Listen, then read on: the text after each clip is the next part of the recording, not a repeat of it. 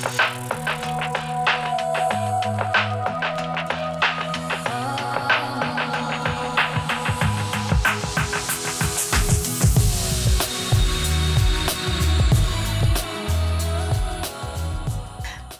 and welcome to today's podcast. It's our great pleasure to have with us today Jenny Holloway. Jenny has spent her entire life in the British fashion industry and needs no introduction. She initially began her career as a buyer and then later became the founder of Fashion Enter. Jenny is a champion for all things British, ethical manufacturing, and of course training the next generation for fashion production in her training programme. Jenny, welcome to today's podcast. And thank you very much for inviting me, Debbie. I do appreciate it. Most welcome. I look forward to our chat.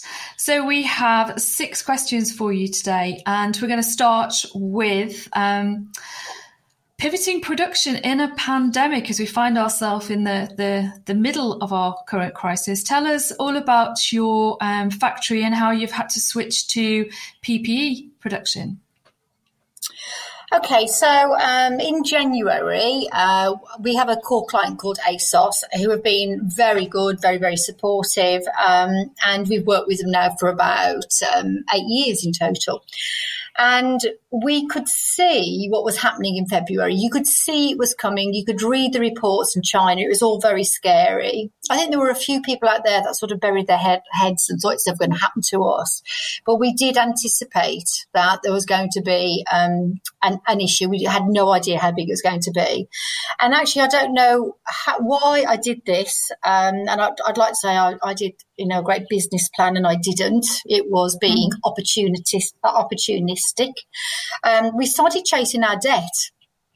We are a social enterprise, and we're always trying to help as many people as we can, especially young startup and scale up brands.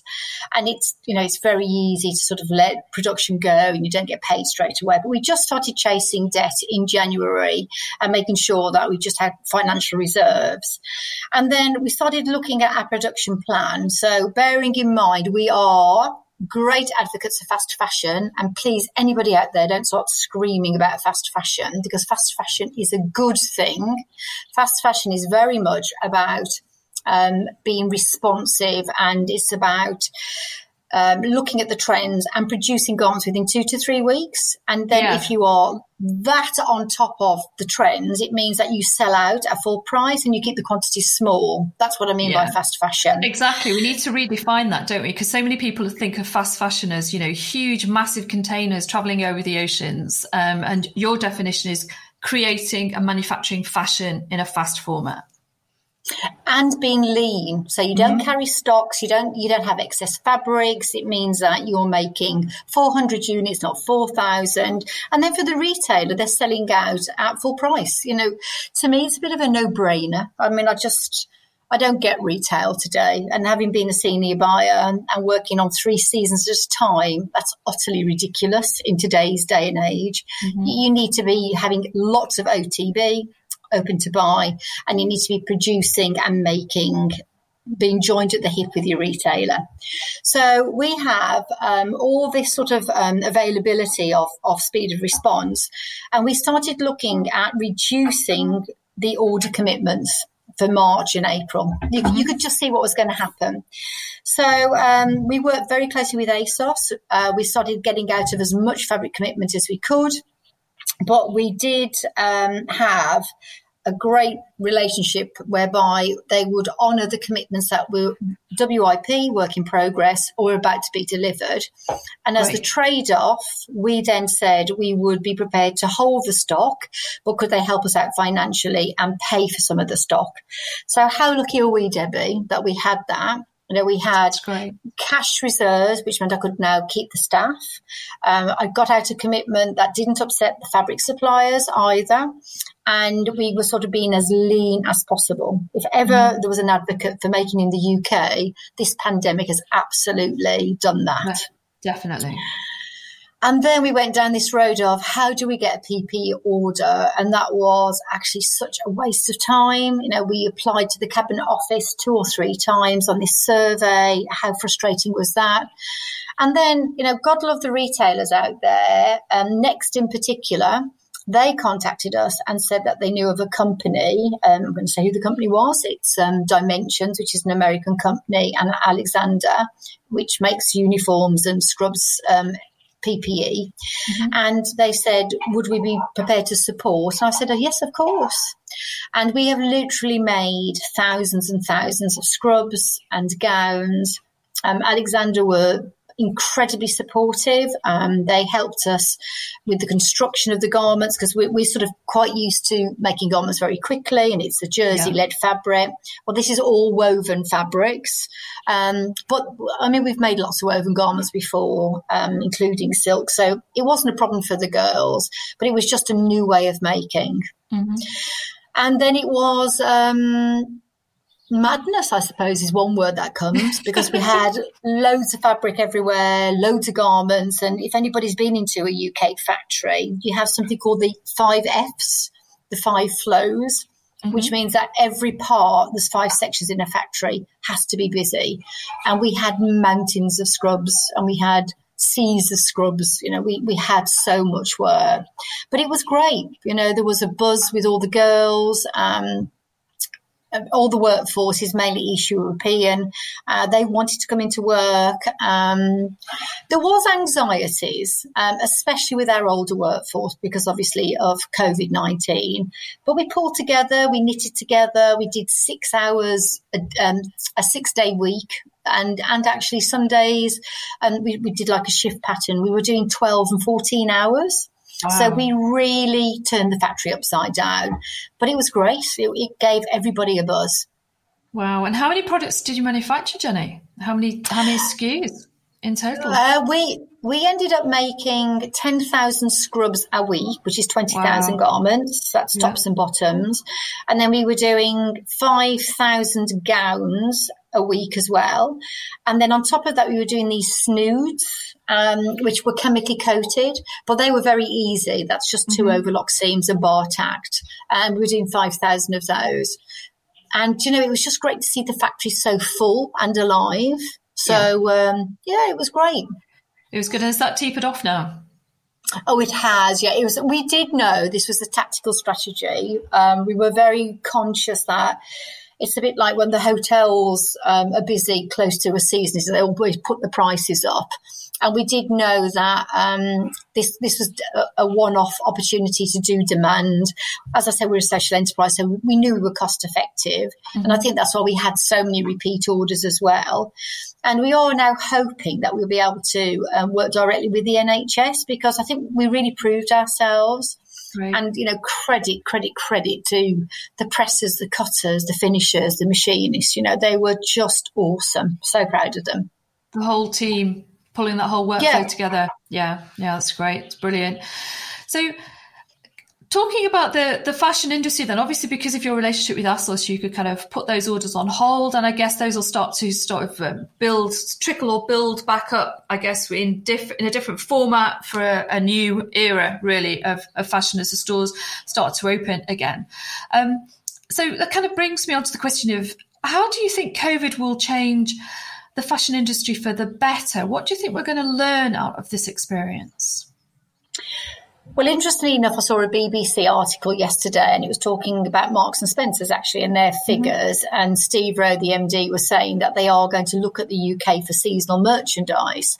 Right. And I did think, fantastic now that people can see the real benefits of making in the UK. I mean, I am old school Marks and Spencer's, when 94% of garments used to be made in the UK. And I can remember going to SR Gent and Burnham in Nottingham and seeing these amazing factories of 100 plus people. You know, and at that time, they were all white British, and they were there almost with their twin set and pearls, and then they'd bring their daughters in a succession planning. And it was really regarded as a craft. You know, it was a skill.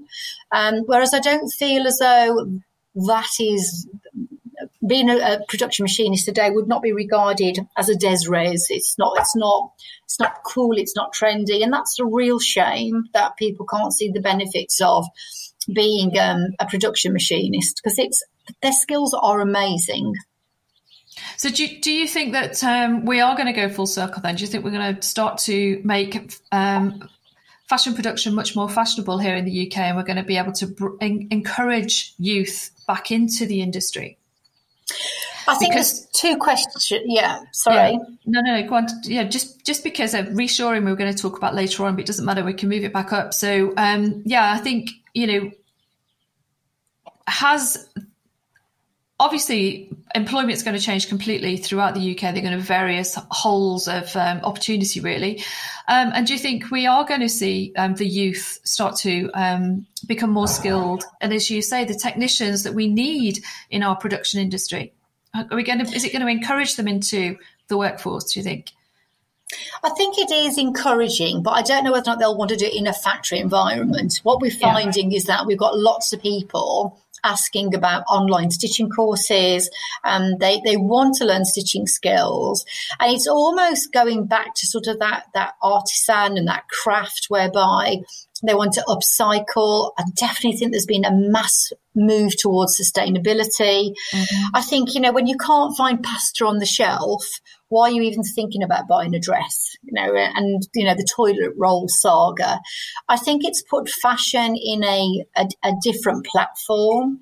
And I think this, there's definitely consumer demand whereby it was throwaway fashion, and that's what I'm going to call. I'm not going to call it fast fashion, but if you're buying 5,000 garments from China and you only sell 3,000 and you put 2,000 on 50% markdown, your propensity to keep that garment isn't the same. You will throw away that garment. It's not an investment, is it? No, and then that's the dirty word of fashion, isn't it? The landfills and how we're treating the planet. So I just feel as though the consumer has had a step change, and we've developed a collection called Bells of London, and ironically, we've had more interest since this has happened because actually we do slow fashion, we do the other extreme, and we make to order now. And actually, we're even now saying, "Oh, tell us what you like, and we'll make it for you." So right. I feel as though people want to be different. They don't want a homogenous high street anymore. They want to know the story of where that garment's from, and actually, there certainly is a massive anti-China sentiment at the moment. Yeah. And I think, even before with Brexit, we were seeing this making the UK coming more to the fore as a USP for production. So I really feel as though if retailers now don't grasp the opportunity and actually do what Inditex do with Zara, I mean, they're doing double digits growth.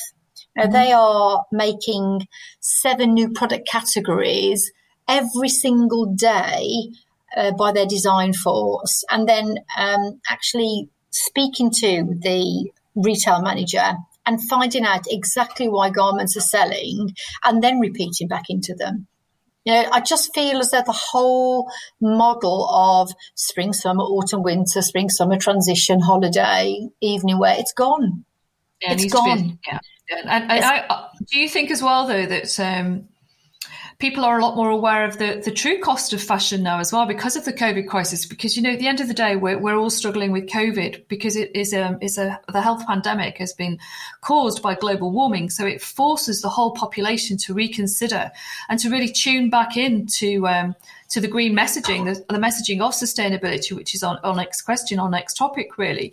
And I think because very early on in this pandemic, there was some seriously bad behaviour by the big brands worldwide, not just UK here, where they, 80% of the workforce in Bangladesh is concentrated on the textile industry, and to just cull and stop orders and as you say, refuse to pay for work in progress.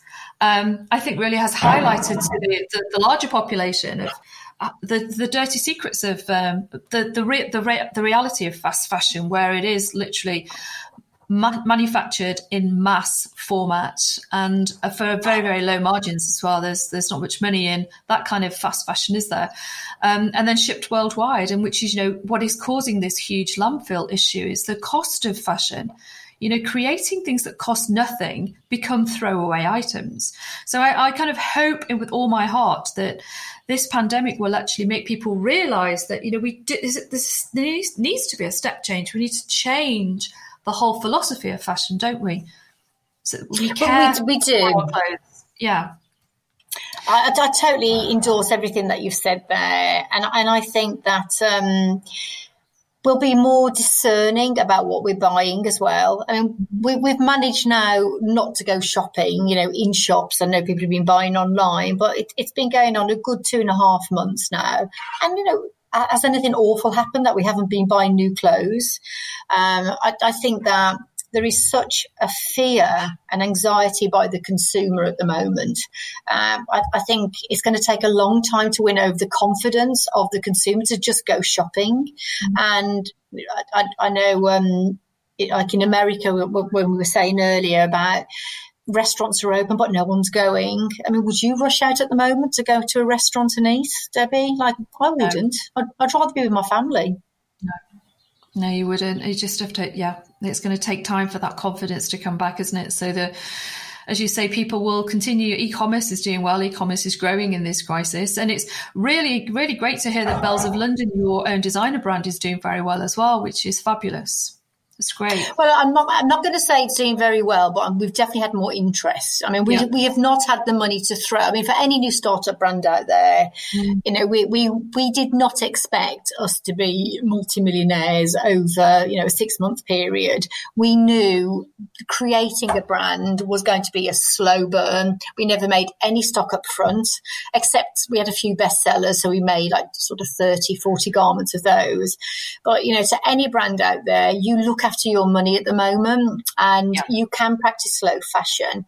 And for designers who've got their own brand, learn your skills in pattern making and stitching, because you almost need to be like this little circular economy at the moment where you can fulfill orders, keep your money tight, don't buy any business in, especially on a wholesale supplier basis at the moment. You have absolutely got to weather this storm and come out leaner and stronger the other side. So do you think that actually is the definition of sustainability, really, is, producing what you need, keeping low stocks, keeping everything tight. That really is sustainable manufacturing, isn't it? 100%. And the other part to that is buy dead stock fabrics so they don't end up in the landfill. But we've created fcfabricstudio.com. So any fabrics we've got left over now, I mean, we're selling silk at £8 a metre. And actually we know that silk costs us 23, but we've only got little bits left. And I would much rather it go to a good home than sitting here collecting dust in a polythene bag. So I just think, do you know what? It almost feels as though the new currency is happiness. I know that sounds a little bit dramatic. No, that sounds great. But what are we here for, Debbie? Like, what are we really here for? The reason why we're a social enterprise is that I've always maintained that I think life is about leaving the planet in a better place than when you were first born. Like, we should be doing some good. We should be helping people. And I think COVID has brought out some of the very best in people, and also some appalling behaviour as well. But generally speaking, who would have thought about clapping the key workers and the NHS? Who, before they were, all regarded on minimum pay, and no, we shouldn't have them on the occupational shortage list. I think that's what it is. And we fought to try and get machinists on that list. So basically, they would be allowed a rite of passage to come in because there's a national shortage of machinists in the UK. And the same with the nurses, and the same with the fruit pickers. There's pockets within industry, and we could not get the machinists on. And now I think we're beginning to appreciate just how hard those key workers work, and also support that they give. They're putting their own health at risk, aren't they, without PPE as well? Yes, absolutely. Yeah. So it forces us all to focus on the important things, really, doesn't it? And as you say, what we do need. So ultimately, that's going to change consumer behaviour, really. Do you think that's going to talking of sustainability again? Do you think, whilst the general population have had an experience that we will all change with, do you think it's going to have a negative effect with the big brands. Do you think it's going to force them to take a bit of a backseat on sustainability and choose cash before sustainability when the world finally starts to rotate at its normal pace? You know, we had big moves towards sustainable fabrics, sustainable manufacturing for the big super titan brands. Do you think they'll continue to invest in that, or do you think they'll slow down with sustainability for now? And if they do, will the public put up with that? I think that's a really good question, because I do think that these big super brands are answerable to the shareholders, the board of directors. It is about money.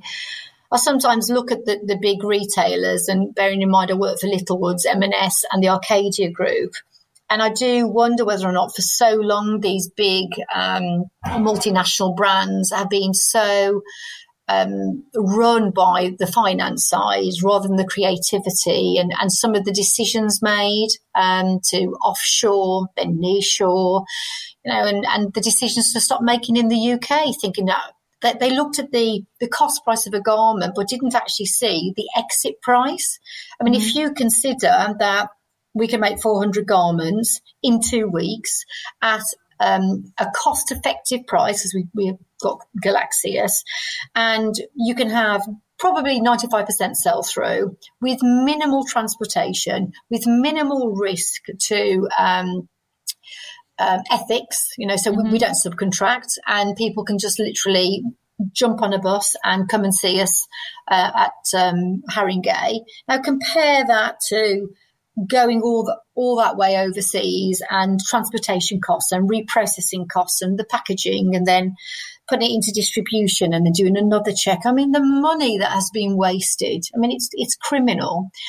And, you know, who made those decisions really? Like who didn't look all the way through the supply chain?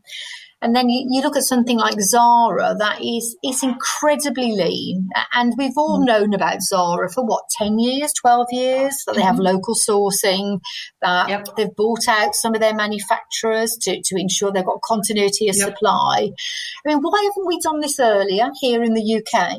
I mean, I just don't get it.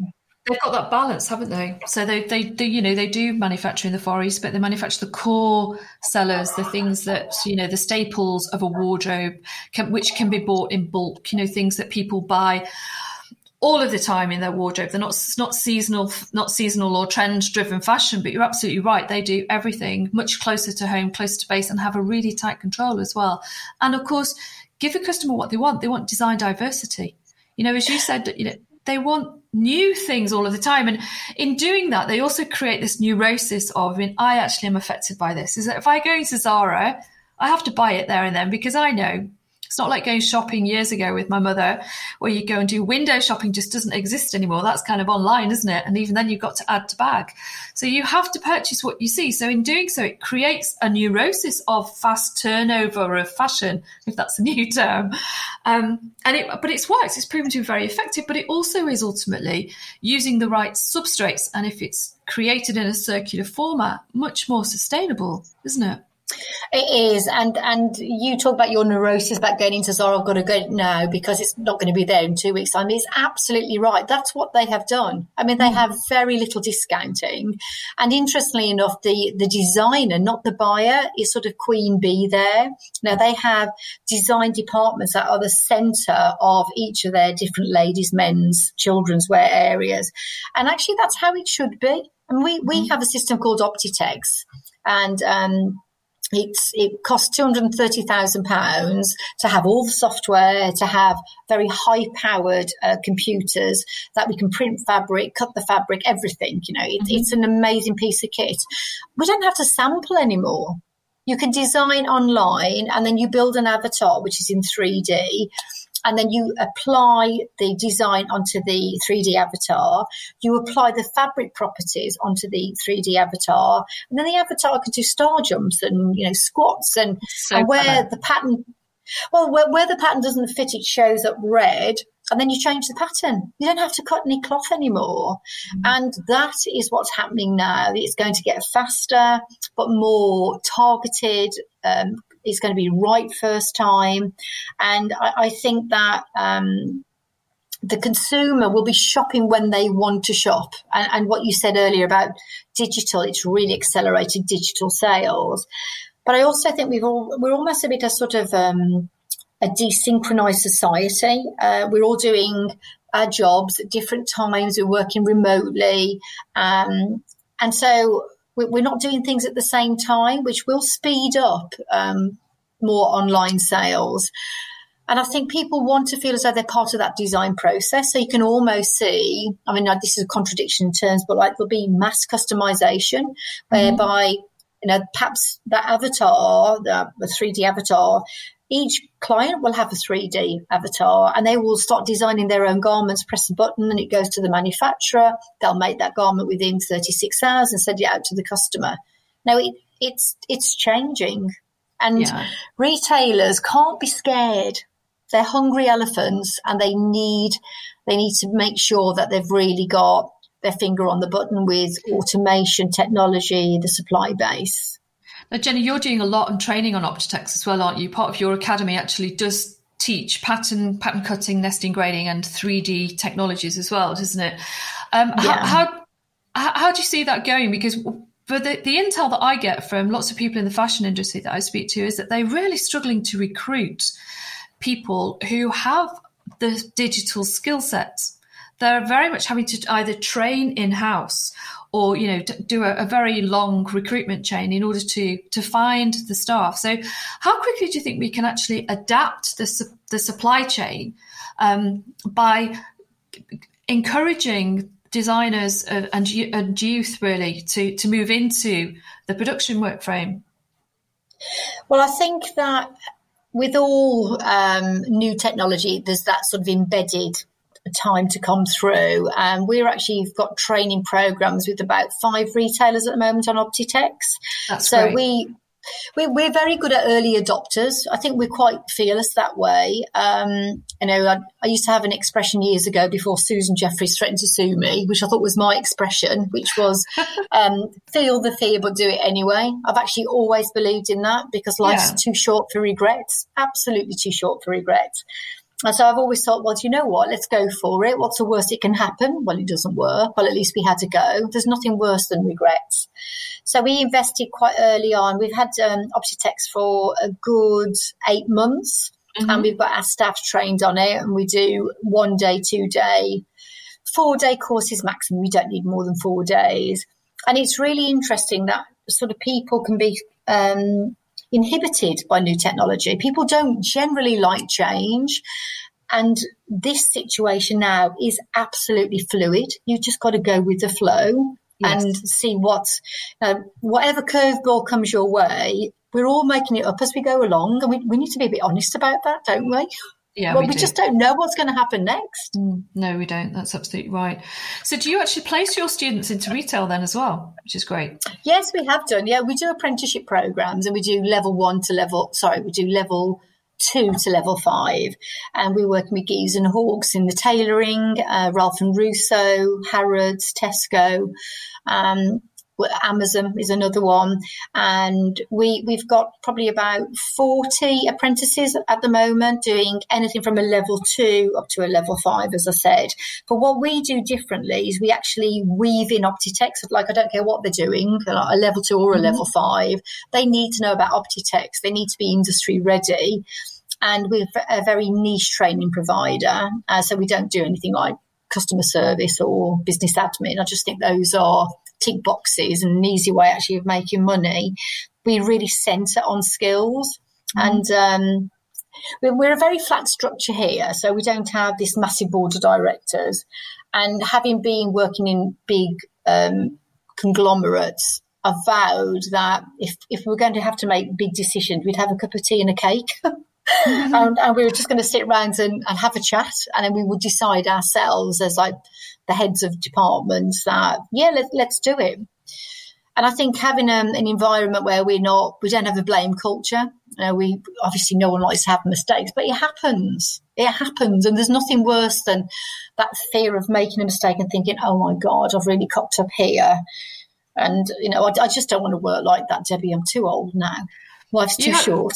Yeah, life is definitely. I think that's proved. It's been proven. We're living that out at the moment, aren't we? Life is too short. But I think what's so interesting, Jenny, about your facility as well is that, for a whole generation, it's been very difficult with offshoring, with everything moving into the Far East, for graduates, students, technicians to actually get real-time production experience. And I think that's why your training academy offers such a fantastic window into real-life production. They can see it from design all the way through to production.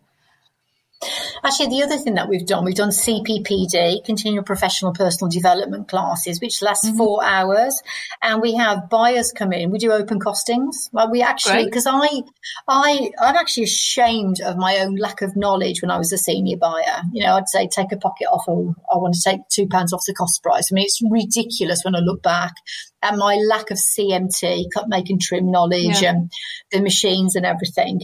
But these CPPD classes that we do, we explain about the variables, the standard minutes, and what is unethical practice. We say we're an ethical manufacturer, we know we are, but lots of people don't even know about transparency and the fast forward audits, etc. I'm just conscious of time. I just want to say something really about mental health and well-being during this time, because I'm really concerned, and I see it in my own staff, and that's why I just wanted to sort of touch on it. There's this sort of, this can-do British, and let's be optimistic, and we can do it, we can overcome. And I do agree with that. I would say I'm quite an optimistic person, but actually I think there's almost over-optimism. And I think we have to be really careful, and we need to be realistic at the moment. And I think it's okay to say, look, we're all scared and we don't know what's going to happen. And I think, just as we have transparency in our production, we do need to be resilient, but it needs to be sort of a realistic resilience. Yeah. Let's not pretend this is all going to be okay and we're going to have a new norm afterwards. I just think that this is a real time for being mindful of mental health and supporting people. Well, as you say, if you take on the truth, you can plan for the future, can't you? If we walk around like ostriches, that's just denial, really. As you say, things are going to change. How are you going to change and adapt your business for your staff as well, for that change, really? Which kind of leads us on probably to our last question, Jenny, really. Being truthful, I guess, again as well. Do you think we're going to see a big swing towards reshoring? Do you think volume will come back, or do you think we don't necessarily need massive volume here in the UK? As you say, diversity within our orders. Do you think it is going to swing back round? I think it will swing back round, and I think it's happening now. And I'm aware, for example, that PPE is being made in various locations, but I think we need to do it in a way that is ethical and it is transparent. And there are dirty factories in the UK, as there is in every part of the world. And I fear that, there's going to be this rush to come back to the UK, and then we're going to have horrible situations that we used to have back in the 70s and 80s, where there were sweatshops and there were home workers and there were bags of swags going in the back of a car. I mean, one of the places where we used to work about 10 years ago, we were on a different site. There was a UK borders raid, and we saw people hanging out of windows. I mean, it was awful to see. And then we were very well aware of the night shift that was taking place. They turn up at 8 at night and then they leave at 6 in the morning. And I don't want to see that happening. That can't happen, because that will just ruin it all again. And then the retailers will be scared, and rightly so, that they're going to have bad press. Yep. So it has to be ethical. We have to move, as we reassure, we have to instigate ethical manufacturing right from the very beginning. And I think the retailers, it's time to commit. Stop standing on the sidelines now and commit to working with the UK credible sources, and produce production plans. Produce production plans that we can work on week after week, month after month, and that will give us the stability to invest in the right machinery, such as automatic layers and cutters, and let us move forward. And that's very much kind of Yes, very much like the Zara model, going back to that again too, isn't it? Because what the past was volume. The future is volume, but with incredible diversity. And once you start to weave in all of the digital technologies that we have at our fingertips, you do start to follow the Zara model more and more, don't you? In that you can have pockets of planned, scheduled production, but you don't necessarily know exactly what's going to be in that till 2 or 3 weeks before, when the prints might change, etc. And, you move over to automated cutting and all of those things, as you say, using the Optitex platforms. If you digitize that workflow, the actual fashion brand has absolute ultimate control of what is going to be manufactured then. And they don't have to plan for that 3 months later. So if they plug that into their artificial intelligence, their data mines for Instagram and everything else that they read the statistics from, they can actually be creating in real time sustainably with a massively reduced carbon footprint using UK manufacturing, can't they? Yeah, that is so succinct and so spot on, Debbie. I couldn't have phrased it better myself. That's what it's all about. Intelligence. It's all about being that lean manufacturer and retailer, and it's having a trust. You have to trust your sources of supply. Yes. I mean, I've often said that on a Friday night, when we go, we always leave at 5 o'clock on a Friday, so everybody has a good weekend. On Monday morning, we shouldn't really know what we're cutting, because we should be waiting for the intel that's coming, and we should be prepared. We should have our lay plans and our dockets all ready, a choice of 5 different garments, and then the retailer should say, right, Jenny, we want to have that V-neck scuba dress with the frill on the left-hand side, because that's sold the best, and it should be ready by the end of that week. And we can do that, but only if we work totally in tandem, side by side with the retailer. Transparency. Yeah, it's transparency and trust, isn't it, as you say? Yes, and I think I thank my lucky stars. When we first opened up the company, I didn't have a clue, Debbie. I didn't have a clue about factories, and I think I sort of walked around my bedroom at 2 o'clock at night for months because I was just completely stressed out by it. But the one thing I never did was lie, and I never tried to do a quick buck, and we had very deep foundations. So we did all the compliance. We've got every policy under the sun that we do implement. Otherwise, there's no point in having the policy. And that's the one thing that we did right, is that we thought it wasn't a race to the finish line. And, 14 years on, it's now paid dividends, because we are well known, and sort of the girls are well respected for the work that they do. And that's what we need now in UK manufacturing. We need a cohesive, lean and ethical base for retailers to feel confident with. Jenny, you've also evolved, haven't you? Over the last 14 years, you've evolved into it with technology to become a centre of excellence. And as you see digitization with Optitex, etc., you are putting all of those frames into your workflow. So you are primed for production, aren't you? You are state of the art, which is so important for the retail, so that they can react with the speed, so that they are, you have created a viable manufacturing platform. Well, I've certainly got older, Debbie. I would say I've definitely evolved with my face. There's technology that can do that. Filters. I think we've had a real journey, and I think that the mere fact that as a senior buyer now we do garment manufacturing, I would say that we love a challenge, and the people that work within the company, they've got to be adaptable and of that nimble approach themselves. And I know I put people in sort of scary places that are outside their comfort zone, but I only do it with the intention that it's good for them as well. Mm-hmm. So, for example, Caroline, our production director, she's never taught. And I insisted that she sort of supported with me actually on these CPPD sessions. And she was such a natural speaker. Now, when you know what you're talking about, you can give a very good presentation, but you have to be relaxed to do it. You don't want to feel under pressure. And she's now doing a training qualification, which I'm delighted at, because now she's got a skill for the rest of her life, hasn't she? And we've got more and more people doing that. So, yes, I mean, it's a scary place, but you have to embrace what we can and possibly not watch the news so much now, because every time I watch the news, I feel depressed. But you just have to have that sense of realism. And have that trust in your supplier base and move forward as everything evolves, really. But as you said earlier, Jenny, you highlighted the fact that we have to stay lean and flexible so that you can pivot to wherever you need to go to address the moment, really. Jenny, thank you so much for your time today. I will make sure all your contact details are in the podcast notes so that listeners can get in touch to find your services and also to perhaps ask questions and technical advice, etc., for training programs and things like that. Great to talk to you as always. You do a sterling job for the UK, and thank you so much, Jenny. Oh, thank you very much, Debbie. You made it very enjoyable. Thank you.